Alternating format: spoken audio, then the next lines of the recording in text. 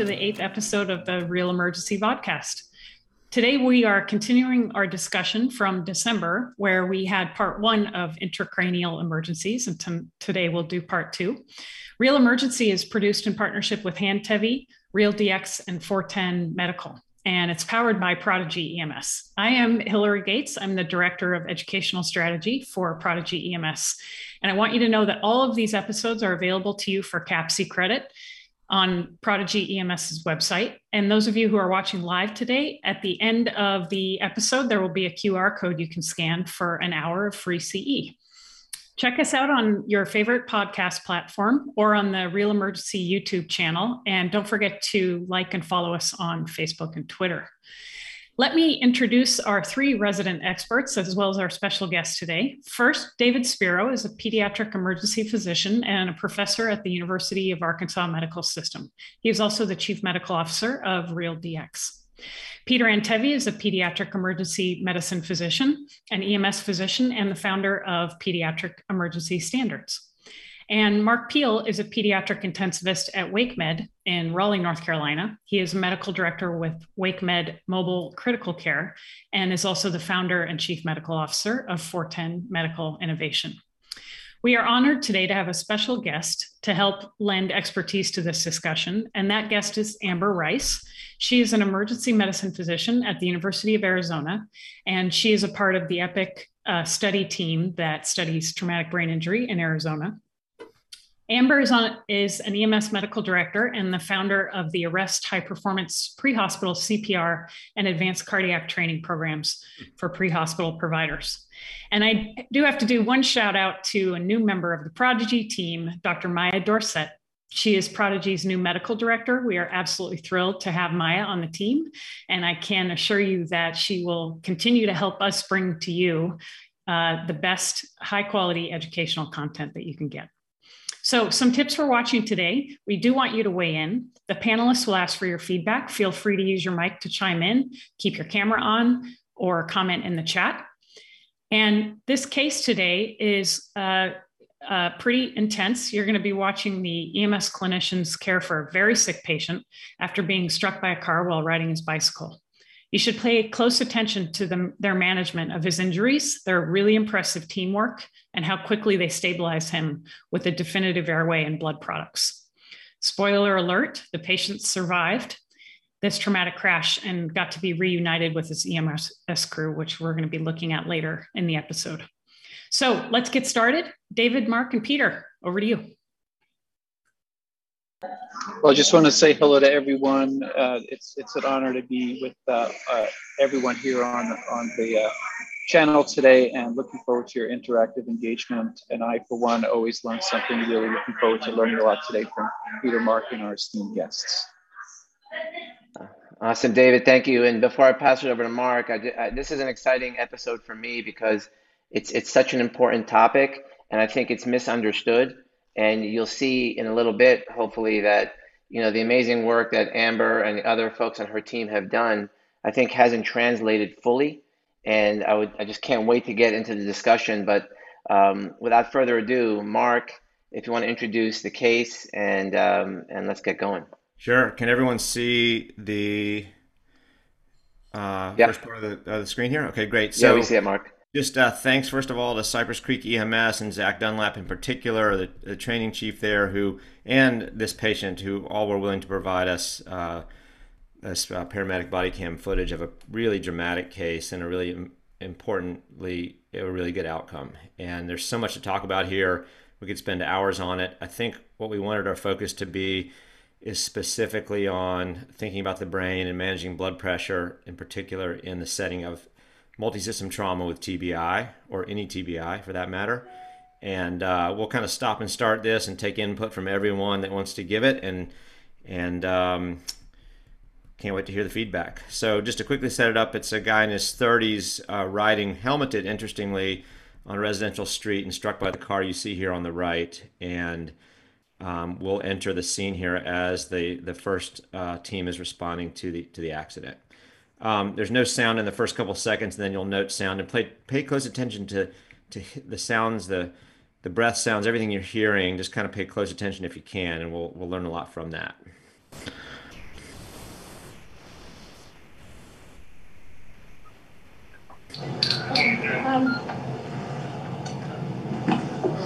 Let's slide him up. Lift him up. District 20 medical vision. DJ, I need seat collar and headband. Come on. Yeah. Can we finish the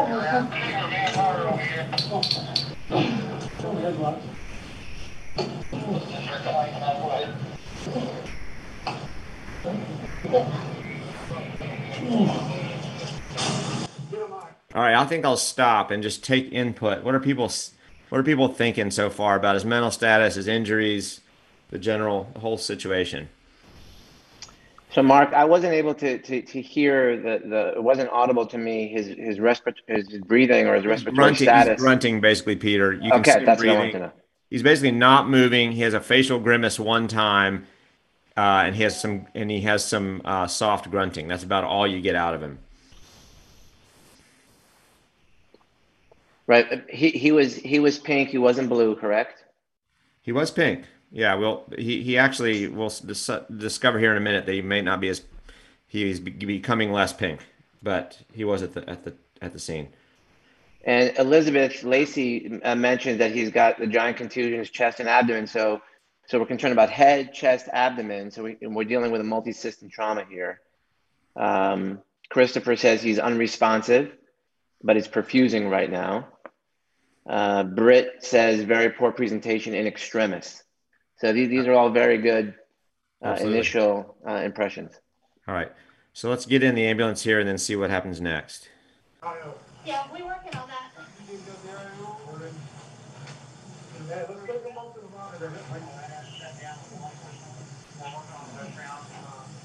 And Mark, can you stop it real quick?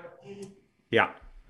So, obviously I see that he's got a non-rebreather on. I mean, we just gave it away that the SATs are 76, but I think that this is one of the important points here. And I wonder, I don't know if Zach can comment on this, but, how early, it seems like very early in this particular case, did they get the supplemental oxygen on board here? Or was it waiting until we got some vital signs? I'm just curious. No, I'll let Zach comment, but pretty much the minute he got in the truck, they had a capnography, they had a non-rebreather on him and then put a cannula with an end tidal on it, so double oxygenation.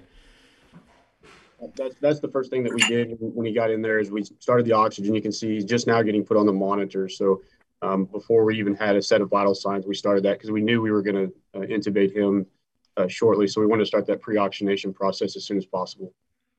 And so, Zach, go ahead, sorry. Hillary. Yeah, Peter, I was just going to ask Zach, tell us about your guidelines for managing TBI. And clearly, end-tidal CO2 is super important here. What numbers are we looking for? What are you thinking about when you're managing the airway in terms of maintaining end-tidal numbers? Well, I mean, this one was unique because of the multi-systems that was involved with it. If this was just isolated head, I think it would have been differently. But we definitely wanted to keep his end-tidal in that 30 to 35 range if we could. But what was interesting about him is his end-tidal was not accurate because he wasn't breathing effectively. That's right. It was hard to manage that. So we kind of were just going down the path of, I remember thinking we need to do everything at once. He needs blood, he needs an airway, he needs a surgeon. And so we were trying to make sure that we, kept his blood pressure up, which we did a poor job of. He stayed hypotensive. It took time to get the blood products going. And then as you'll see we started the pre-oxygenation to start ventilating him while the paramedic at the head is getting ready to intubate. Zach, was his initial O2 sat this low? Yes. And what was interesting, I don't know how accurate it was because he wasn't perfusing very well. His blood pressure was so low. I think the initial one we got was 60 systolic. So I wasn't really sure how accurate his O2 saturation was. So we just went ahead and started the oxygenation process. Do you have a respiratory rate on that, like on that initial presentation?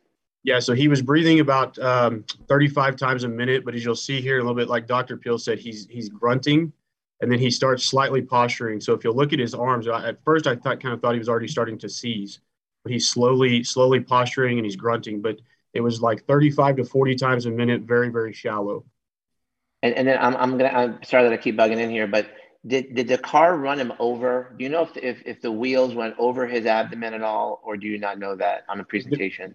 We didn't know specifically because the bike was behind the vehicle. What the the bystanders said, it looked like he got hit and then drug, and they thought because he was on the side of the vehicle that maybe he did get ran over, but they weren't positive. There also, you saw there was a light pole there.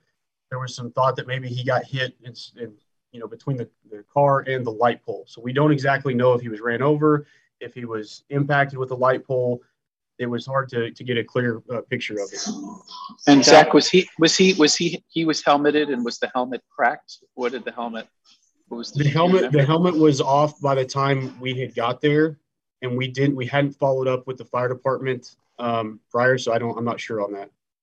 And Zach and others who are on the call, I'm wondering, here you are, you see a gentleman who's breathing 35 times a minute with a SAT of 76%, with chest and head injuries.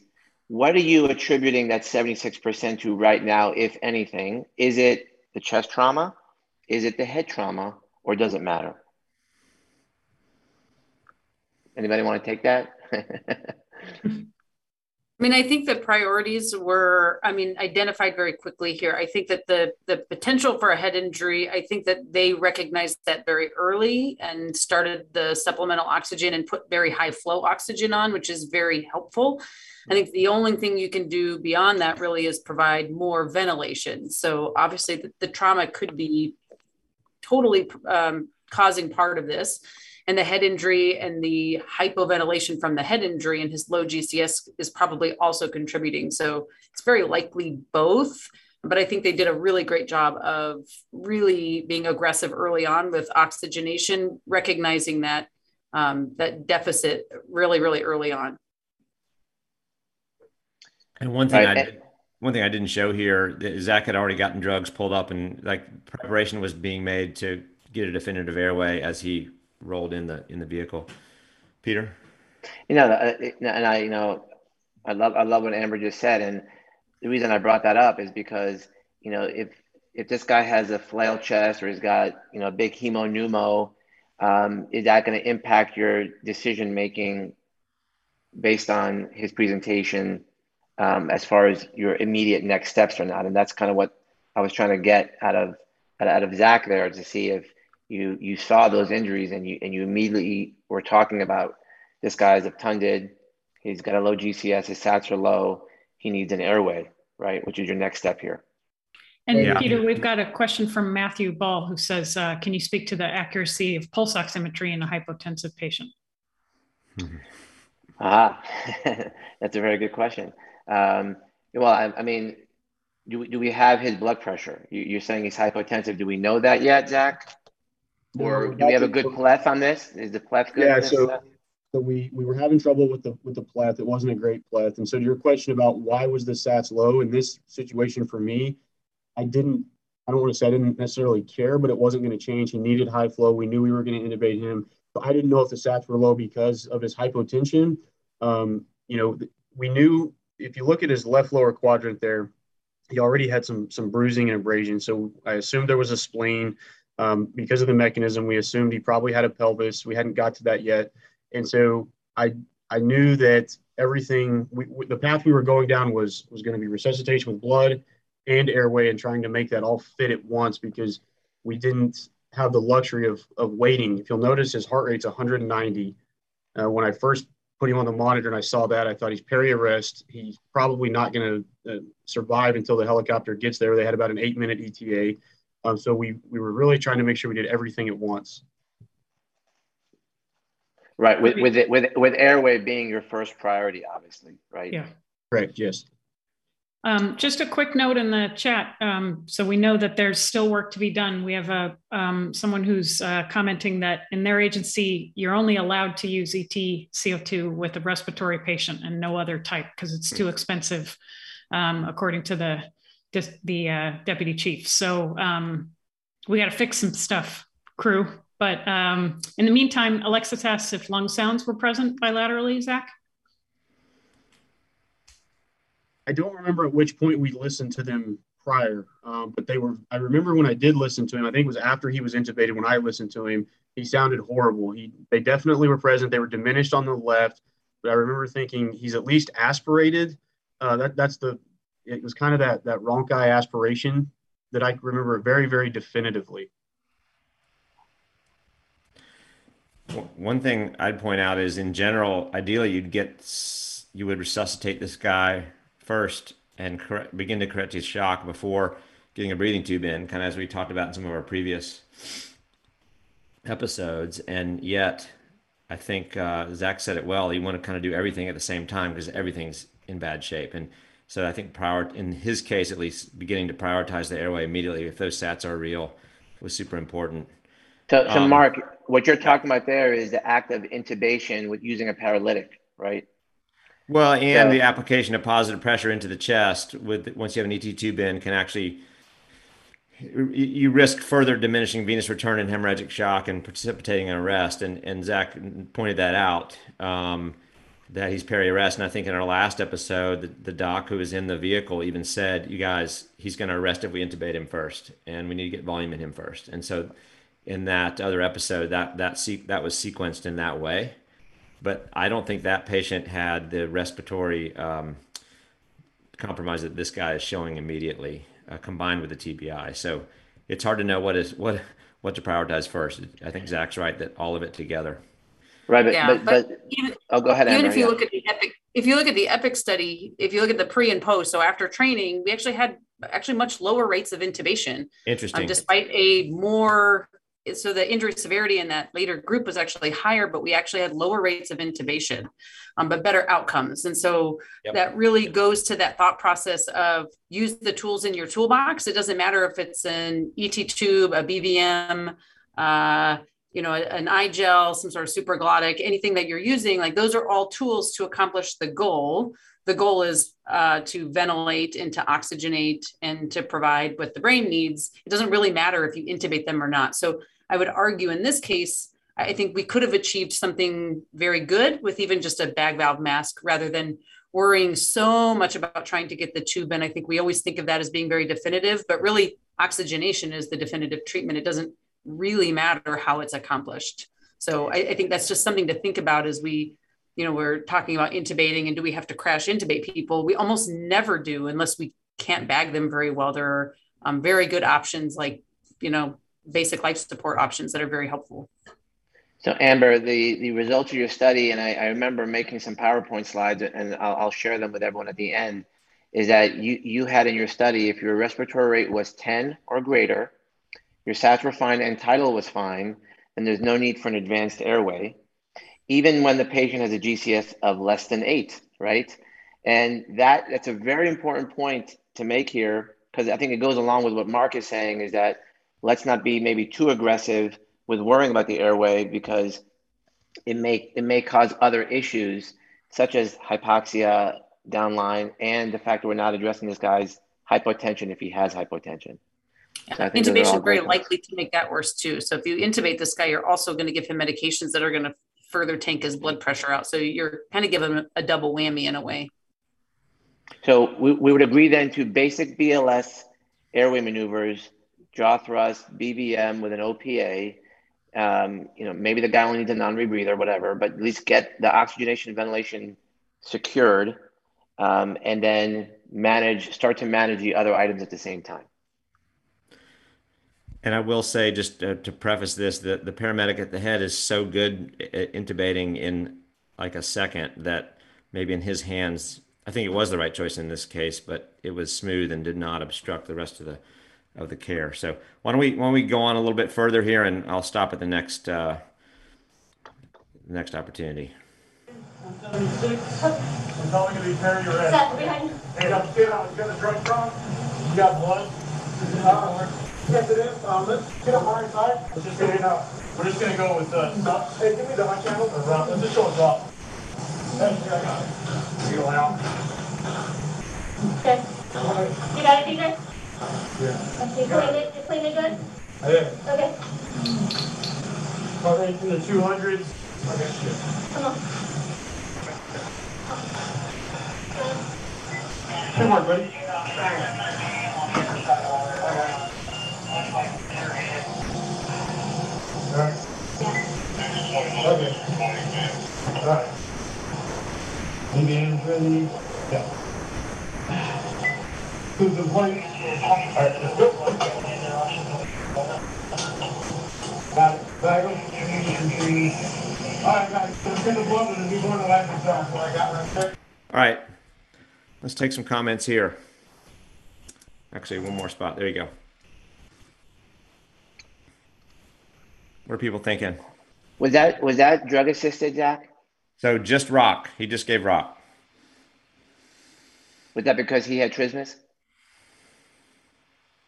Yeah, so we could not. He was clinched when we pulled the C collar, and so we couldn't get an OPA in him, and so we did rock only.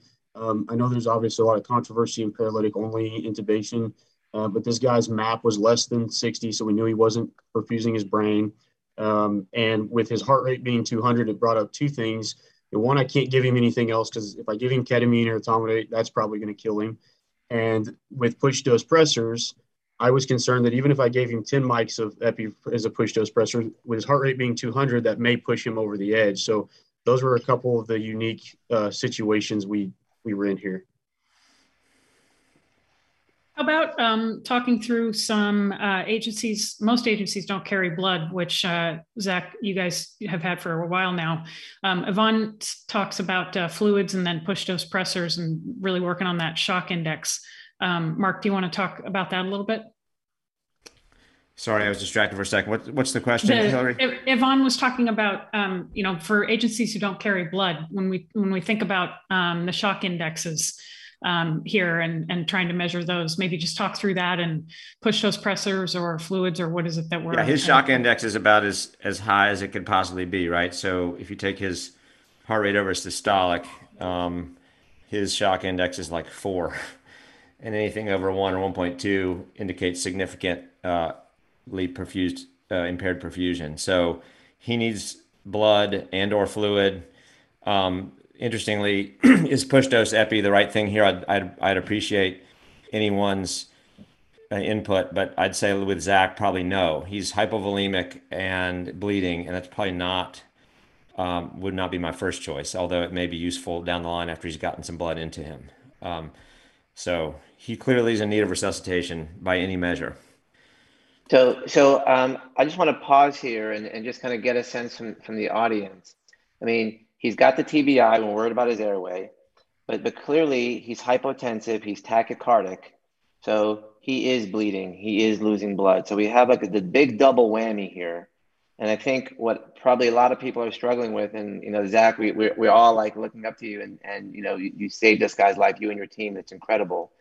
But obviously, and again, we're not trying to play Monday morning quarterback, but knowing now what we know about this patient, what is more harmful to him at this time? Is it the fact that he's hypotensive in shock because of the blood loss that he's experiencing, but he also has this TBI, which could end up affecting him with a bad long-term outcome if it doesn't get done correctly. This is hard. I mean, right? This is hard to try to manage exactly what steps to go in, and I think that's the biggest learning point from this. So Zach, if you look back at this and know what you know now, what comments would you give the audience if they're going to be in this situation next time around? Because his oxygen saturation we thought was inaccurate, we didn't know what it really was. I still felt like we would have went down this intubation route, because you can tell that he's not ventilating effectively. So we have to fix that. I've got to get him oxygen. I would have got him blood much sooner. As soon as we would have had the IO in, we would have started the blood right then and see if that would have bought us a little more time. And then this was like 2 years ago, so we didn't have the life flow yet. And I remember once we got the life flow, thinking about this case, that could have bought us more time to get him resuscitated, get his heart rate down, and then get his blood pressure up before we went directly maybe to the intubation. But even still, knowing everything, he needed all of this done at once. I mean, that's what I still feel that way. And he needed a surgeon as soon as possible. Where he was 45 minutes by ground to the closest level 2 trauma center. So if he doesn't go by helicopter to a level 1 trauma center, he probably doesn't survive the ground transport either. So there was the logistical challenges as well. All right, so Amber, I'm gonna pick on you then. You have an agency out there that doesn't intubate, that doesn't have blood. What do you tell that agency out there in America to prioritize if they don't have what Zach has? Yeah, I think if you look at the EPIC study in Arizona, really essentially none of the agencies that participated have blood. So definitely blood is not a necessity to be able to improve perfusion and give a little bit of fluids, right? So definitely blood, I would say, is not a necessity to provide good TBI care. And then intubation, same thing. I mean, there are some patients who you're going to have a very difficult time managing their airway, but I think sometimes we forget about all of our airway adjuncts like NPAs in the situation when their jaw is clenched and you can't get, you're not going to get them tubed without paralyzing them. And, thinking of all those other airway adjuncts. And I mean, this is obviously just an incredibly complicated, very, very sick patient. So it is impossible for this to go perfectly. But I think that trying to pay attention to the priorities while it sounds very simple. Dan Spade always talks about this, right? It's very simple. The algorithm's very simple. You prevent three things, but it's hard. It's not really that easy to accomplish those things in the pre-hospital setting. So we really have to focus on those things. But, I think all in all, I think they did a good job here trying to manage that in a very complicated patient. But, it doesn't take really fancy tools for much of this to get accomplished, and at least to make some significant improvements in care by just doing just a couple of simple things, even if you don't have anything fancy. And then maybe we should ask Dr. Dorset or Dr. Winkler. You have a patient who has trismus. Do your systems have anything? I know I have ketamine, right? And we will utilize ketamine in this particular case.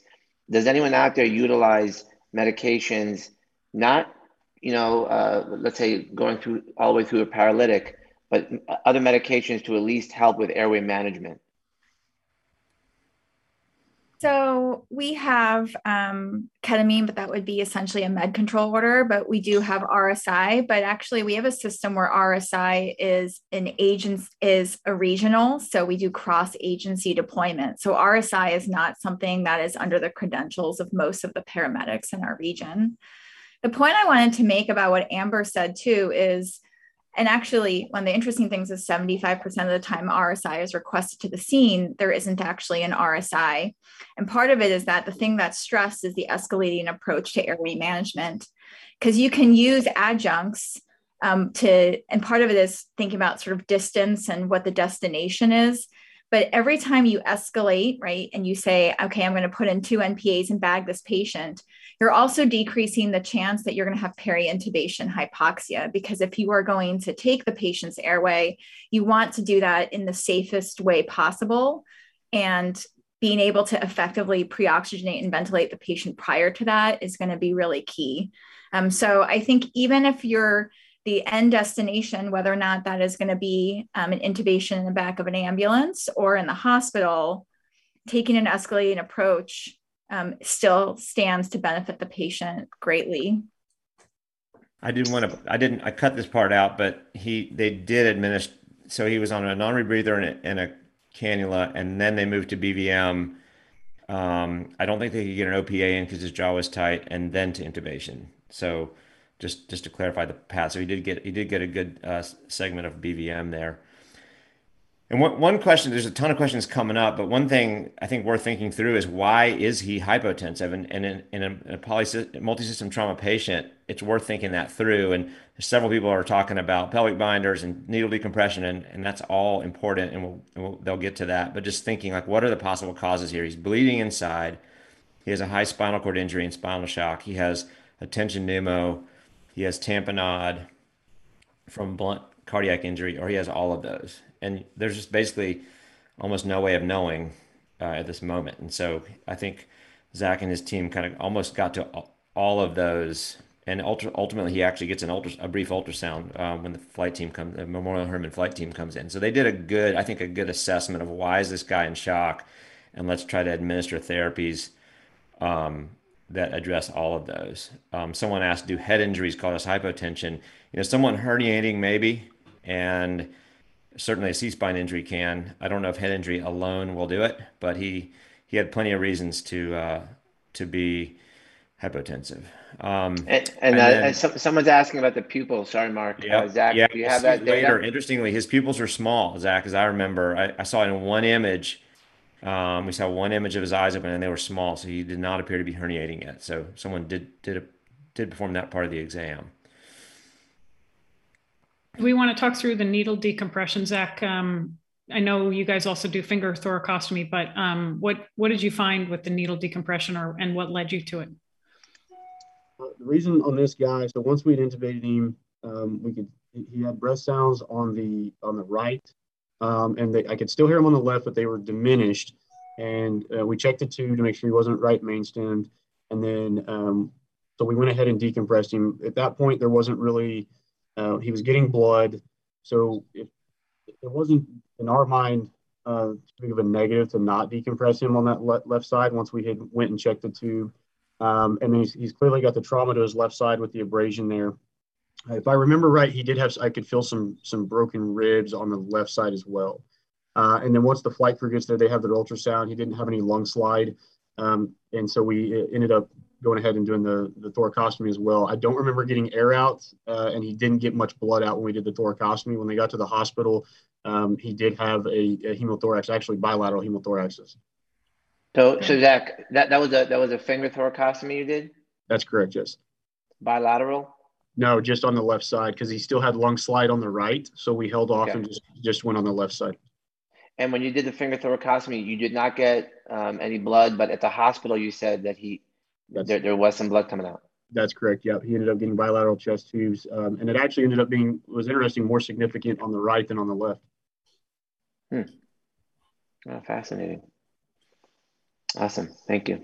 All right, why don't we keep going, and we'll address some more of these questions in a minute.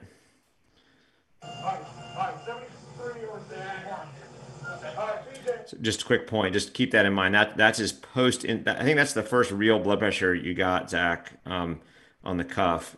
Maybe you'd said it was 60s before, but 73 systolic right after intubation. Once we got the blood in here, landing zone.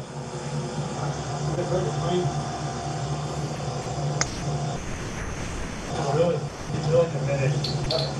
This up, compressor. Here, set. Take my blood. Come on, you turn your lung back. Left the road. Mark, can you stop it real quick? Yeah. Yeah, so the comment I want to make, I want to go back to Zach's comment, because I heard that he mentioned that during this case, they didn't have life flow back then to get the fluids in quickly. And I'm just curious as to that, because, here we have blood in the field, thanks to Broward Sheriff's Office. We have the life flow, and we can get the blood in pretty quickly. Zach, in this particular case, what did you use to try to get the blood in quickly, and did it work? So we just used the pressure infused bag, pretty much like everybody has. We got one unit in. It was finishing just as they were putting him into the helicopter, and then they did 2 more units en route as well. So like I said, as soon as we got the life flow here, I went, man, this would have been a perfect case. Now I can tell you at our agency, when we have administered blood with the life flow, usually we can get 2 units in the time that we would have maybe got 1 or half of a unit in. And Amber, Great. this is a place I wanted to ask you. Let's say you're one of most of the agencies in the world that doesn't carry blood. In this moment, what do you give him? And is it saline?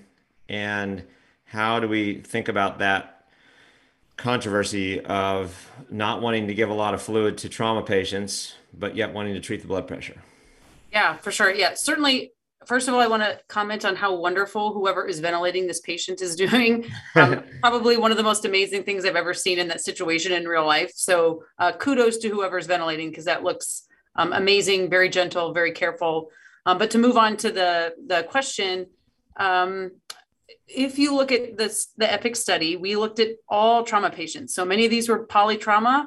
Many of them were just isolated head injury, but many polytrauma patients still benefited, mortality outcomes still better in patients who did not get hypotensive. So most of the time we're giving normal saline. Some agencies will carry LR.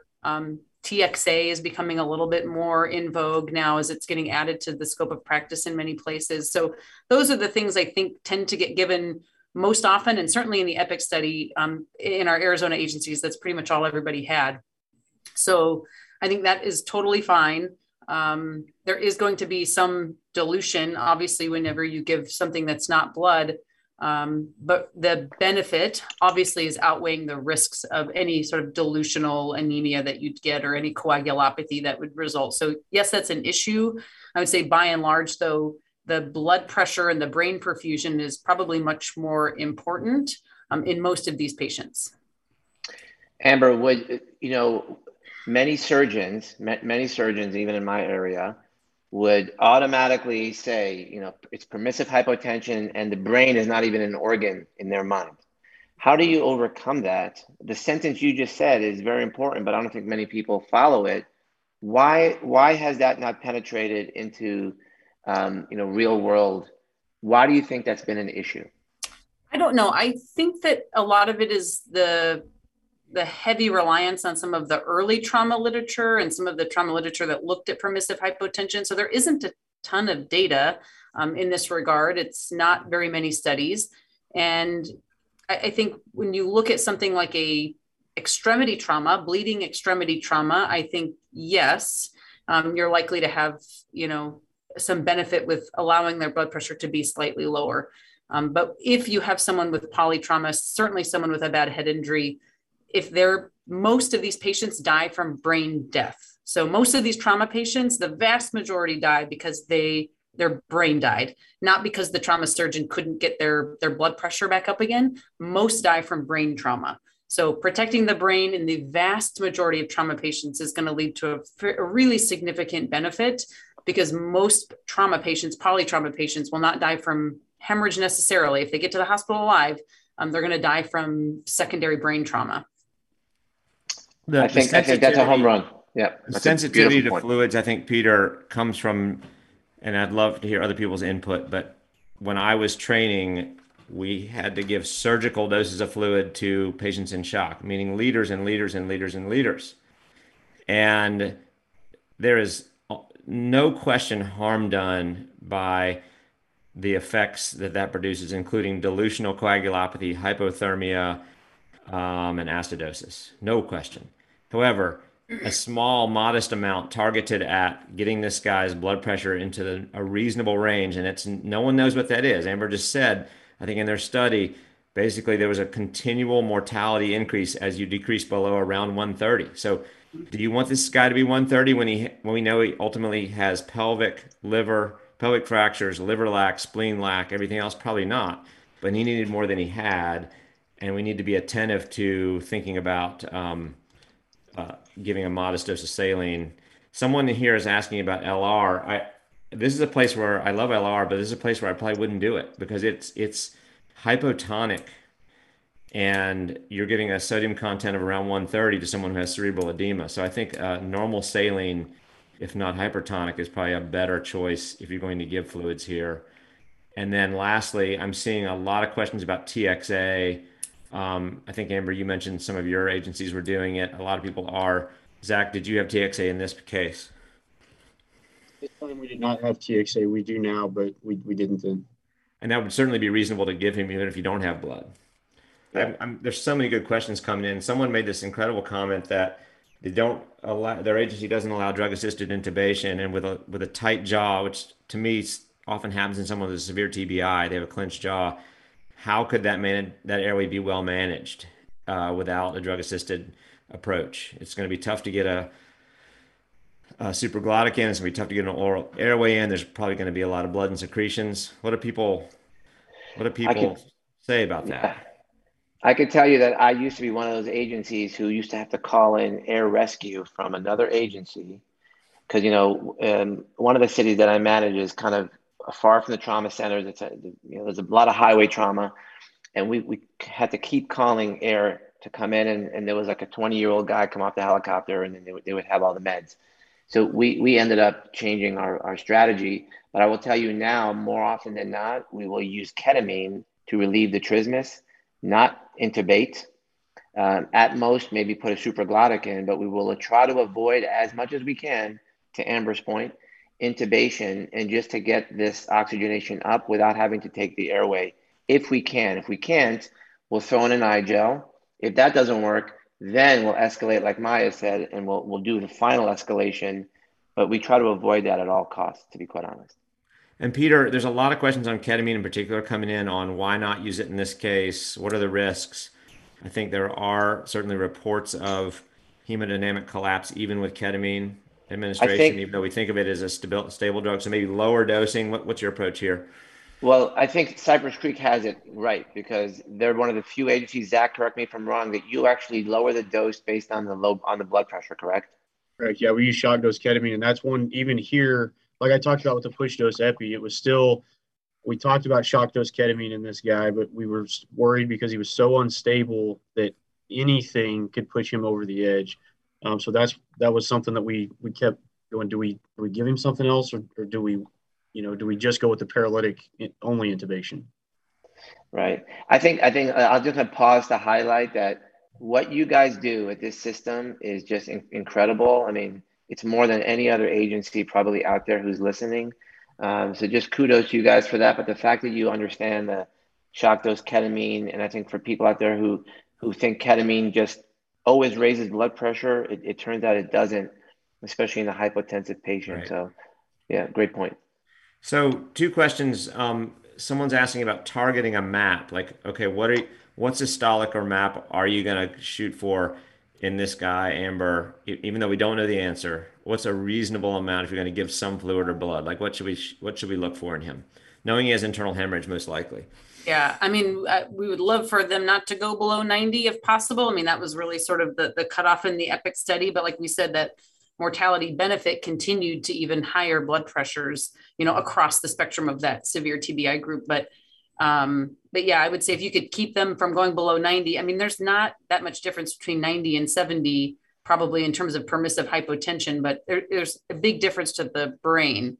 So I would say if you could at least get them above 90, we try to keep ours always above 110 for our trauma patients with head injury. So we push it a little bit higher in terms of the threshold at which we're asking them to start treating hypotension. We say, don't let it drift down to 90 before you start, start giving fluids when their blood pressure is 110 and prevent them from drifting further down. Two questions. One that came in was with plasma. For those carrying plasma and PRBCs, who's administering which first? I'd be curious to know that as well. And then a question, Zach, about staging of the helicopter and how was that arranged? I think you guys have a prearranged agreement with Memorial Hermann there that they're ready to go within minutes. I think this was a 10-minute time from him getting into your ambulance to the helicopter arriving. How does that work at your agency? Yeah, so basically with them, we just put them, we're going to a call based off the notes. We put them on standby. As soon as we get there, we launch them. Their closest helicopter is usually about a 10-minute flight, depending on where we're at. So they were there from the time that we got him in the ambulance to in the helicopter, I think was exactly 12 minutes. And then it was about an 8-minute flight to the level 1 trauma center. And due to the other location, he would have been, 45 minutes to the closest level 2. Dr. Rice or Dr. Antave, I do have a question. We're talking about escalating the airway management. So going, BLS, supraglottic, et cetera. In this guy's case, or these multi-system trauma patients that we can't get a good pulse ox reading, whether that's due to perfusion, whether that's blood on their, whatever, we just can't get a good pulse ox. What is it that you're looking at to decide to go ahead and escalate to that next level of airway management? In general, if we're not ventilating them well, if they're not breathing spontaneously at a normal rate, we would definitely, if you, in the absence of a pulse ox reading, that would be my threshold to give positive pressure ventilation. Certainly, I think a lot of times we kind of wait a little too long in someone that's sort of a little more agonal than we would like.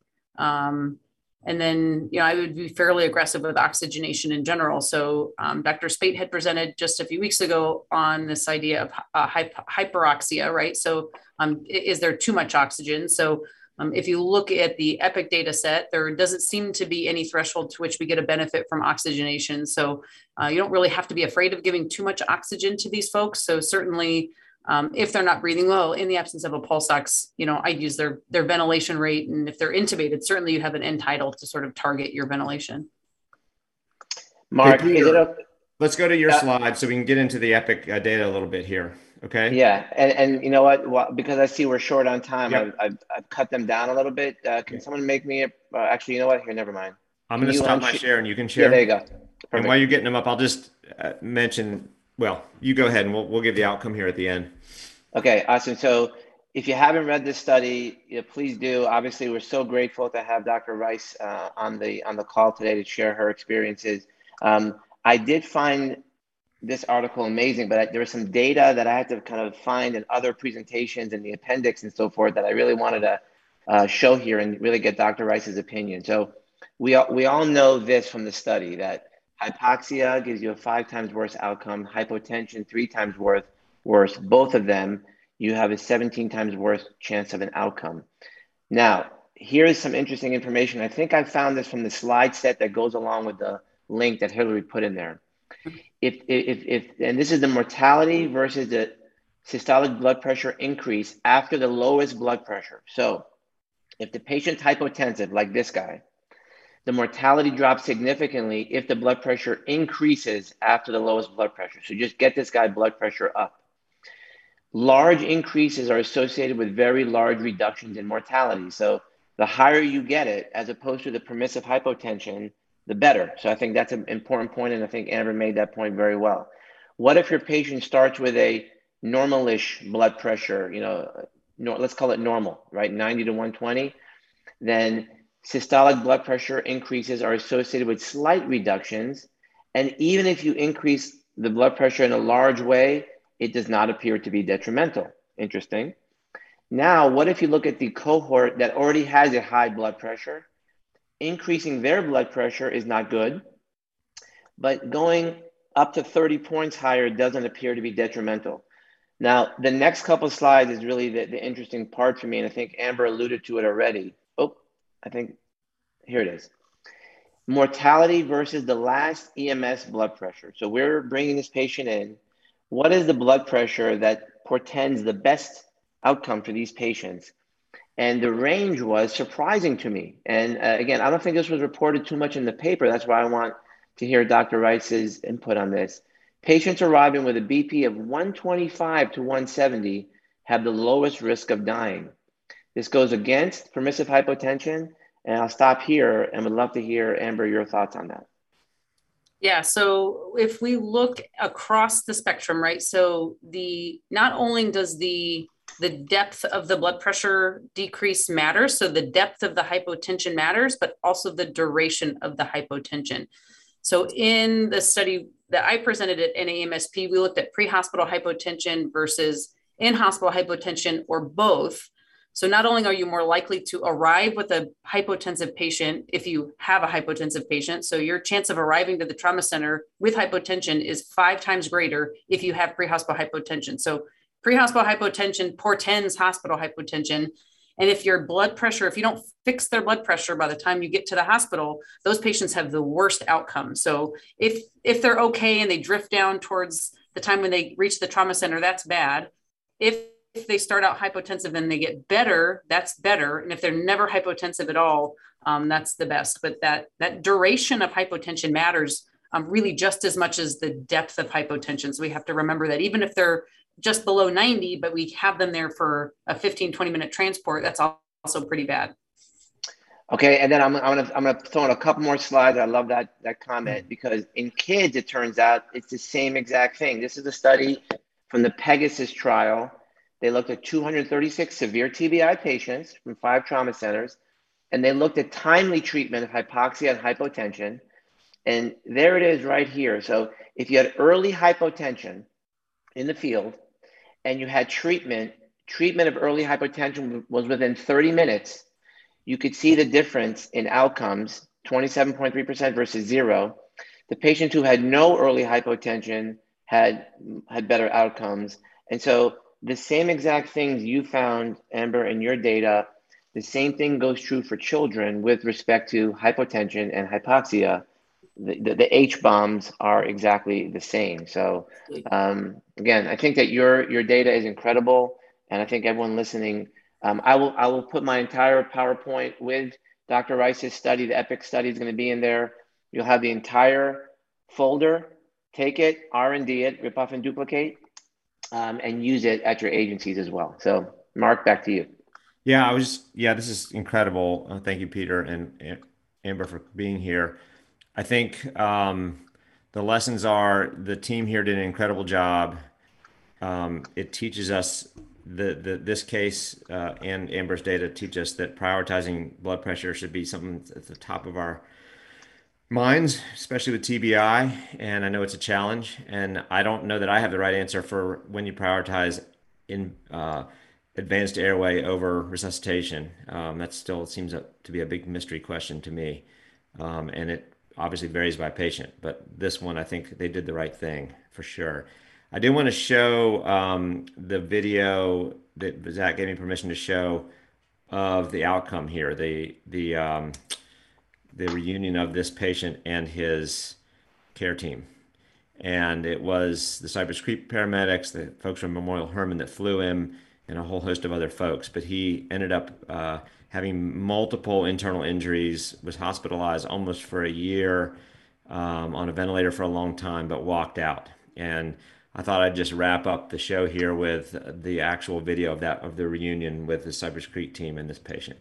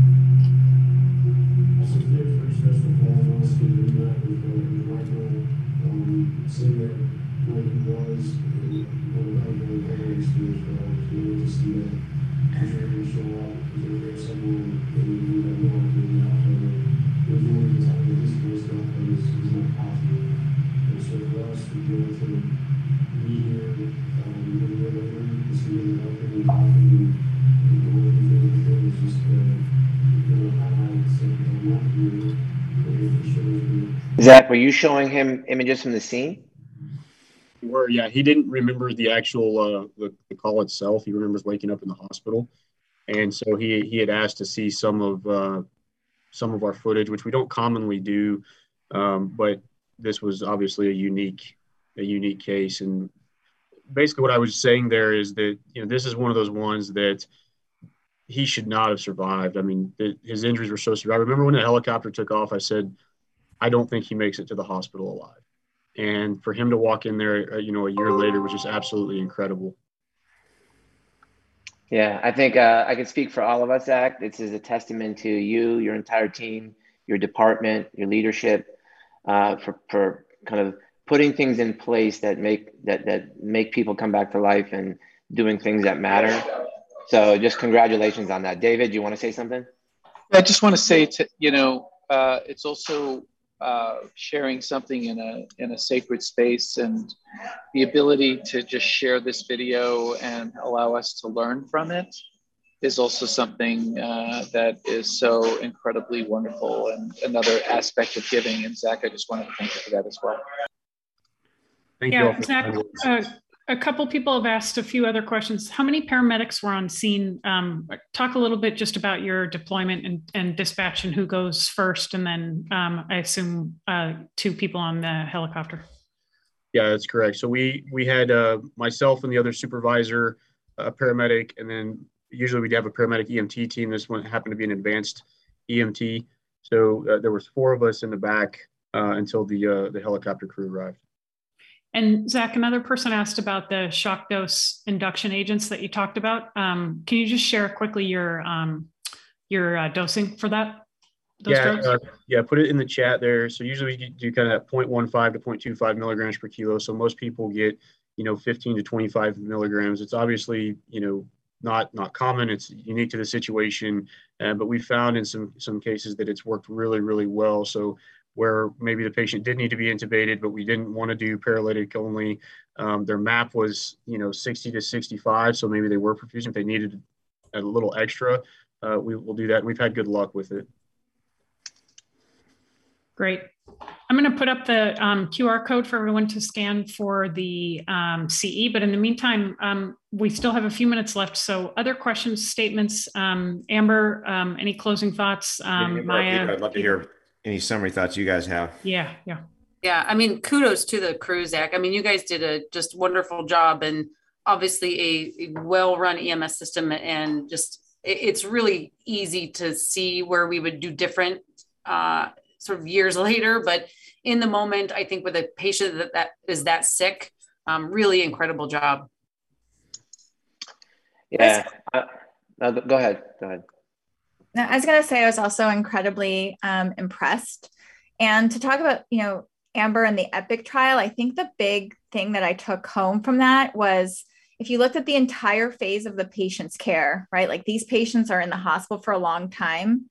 The impact that first like 20, 25 minutes of pre-hospital care has on their outcome, there's so much care that comes after, but so much of the outcome is determined by that bundle of care that's provided early on. And to me, that was incredible. And I think that this example where we watched them take things and think about all those in account. And I think also when your destination is a helicopter, an advanced airway makes a lot of sense. Yes. I was just really impressed by that. And I think that that's sort of putting those like research principles into action.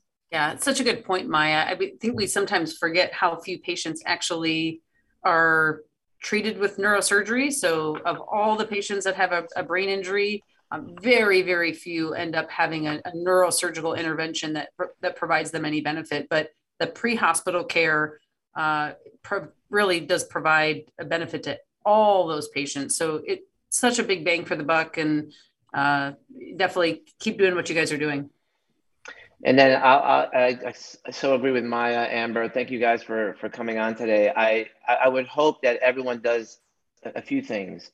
When you're meeting quarterly or however often you're doing in your training, take the PowerPoint slides that I put up there, and I put a couple of simple cases in there. And you'll see that everybody will get the cases wrong because you'll give them a case of exactly this guy, and people will jump to certain things. And that's the opportunity to say, you can manage the airway in a basic fashion, prioritize getting the brain perfused, make sure you do the simple things, because like Amber just said, most people don't need a neurosurgeon. They need great pre-hospital care. And that's why I love pre-hospital care, because what we do in the field matters, and it matters perhaps more for the patient than what happens when they get to the hospital. And again, I don't want to minimize what the hospital does, but if we don't do it right before they get to the hospital, they're not going to live. And, to Zach and his team's testament, they did the right thing to make the patient come back, and the patient's alive and walking and talking today. So amazing stuff. I would love to hear, Hillary, you want to take it away? Maybe open the mic for some folks to... Hey, Peter, I'm going to just quickly read this guy's admitting diagnoses just to get a feel for the magnitude of the injuries, and then we'll take a few more questions. So they were subarachnoid hemorrhage, subdural hematoma, cerebral edema, acute blood loss, splenic fracture, pelvic fracture, diaphragm injury, liver laceration, hemopneumothorax bilateral, hemoperitoneum, retroperitoneal hematoma, bilateral pulmonary contusions, rib fractures, and sacral fracture. And despite all that, he walked in to see you guys again. So pretty amazing. So he must have been run over. I mean, for that to happen, he must have been run over. I do want to mention the affective domain here. I want to get into the emotions. Zach, not all agencies do these patient, reunifications with crews. Talk about what that looks like at Cypress Creek and why it's so valuable, because it's been shown to be one of the best ways to prevent burnout. It helps with EMS providers understanding what happened to their patient and getting patient follow-up. Just like to hear what that's like for you as a provider. I know Dr. Antevi's done a ton of work and research on this, especially with pediatrics. Which is phenomenal. But for us, it's just important to our providers to see that what they do matters, why we train the way that we do, the things that we, for us, we don't get to see the outcome very often. We don't get to see what happens to the patient. And so these ones where we're able to stay in touch with either family or coworkers, this one actually came about because a mutual friend was working in the ICU and just happened to contact us and say, hey, that guy, like he got discharged to rehab. We didn't know. I have the email still saved. The last contact we had is that the prognosis was not good, and it looked like they were going to start talking about organ donation and going down that path. And that's what we would have known had we not been reached out to. So to make it happen, the family was incredibly just supportive and thankful for our efforts, and it was very, very uplifting for our crews. You know, the fact that it came about just accidentally shows that, you know, we're not all the way there, and agencies need to have someone helping with those reunifications. Peter, what do you guys do? Can I interject real quick? Hi, I'm Liz Lacey. I'm actually the EMS outreach coordinator at University Medical Center in New Orleans, and I'm very fortunate because our system implemented my position about a year and a half ago. And you're very, very right about like the feedback. These crews thrive on it. So we've been fortunate enough to be able to create a feedback program. So any EMS provider that brings in any kind of patient, they fill out a little card. And part of what I do is I give them a full rundown of what that patient's hospital course was like. And it has been so positive and so beneficial, not only from a learning standpoint, but a morale standpoint. Everybody seems to love it. And I highly recommend that, you know, more hospitals team up with their EMS agencies to try to get some type of program in place like that. Great. Thank you, Elizabeth, for chiming in. Can you, if you feel comfortable, share your contact information for all of the folks on the call who are going to ask you how to do this in their agency? Absolutely. Awesome. Absolutely. Hillary, I think that we ought to close with just a big thank you to Yes. Zach, your team, Cypress Creek, EMS, but also Mark, you spent a lot of time trying to track all this stuff down, putting it together. I know how adamant you are about getting the right care for patients.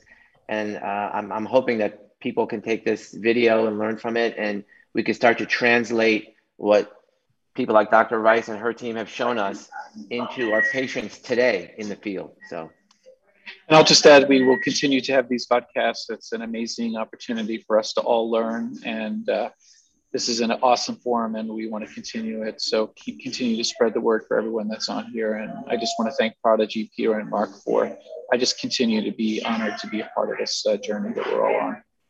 And by the way, if there's any 20-year-old paramedics who are air medics, I didn't mean any negativity towards you.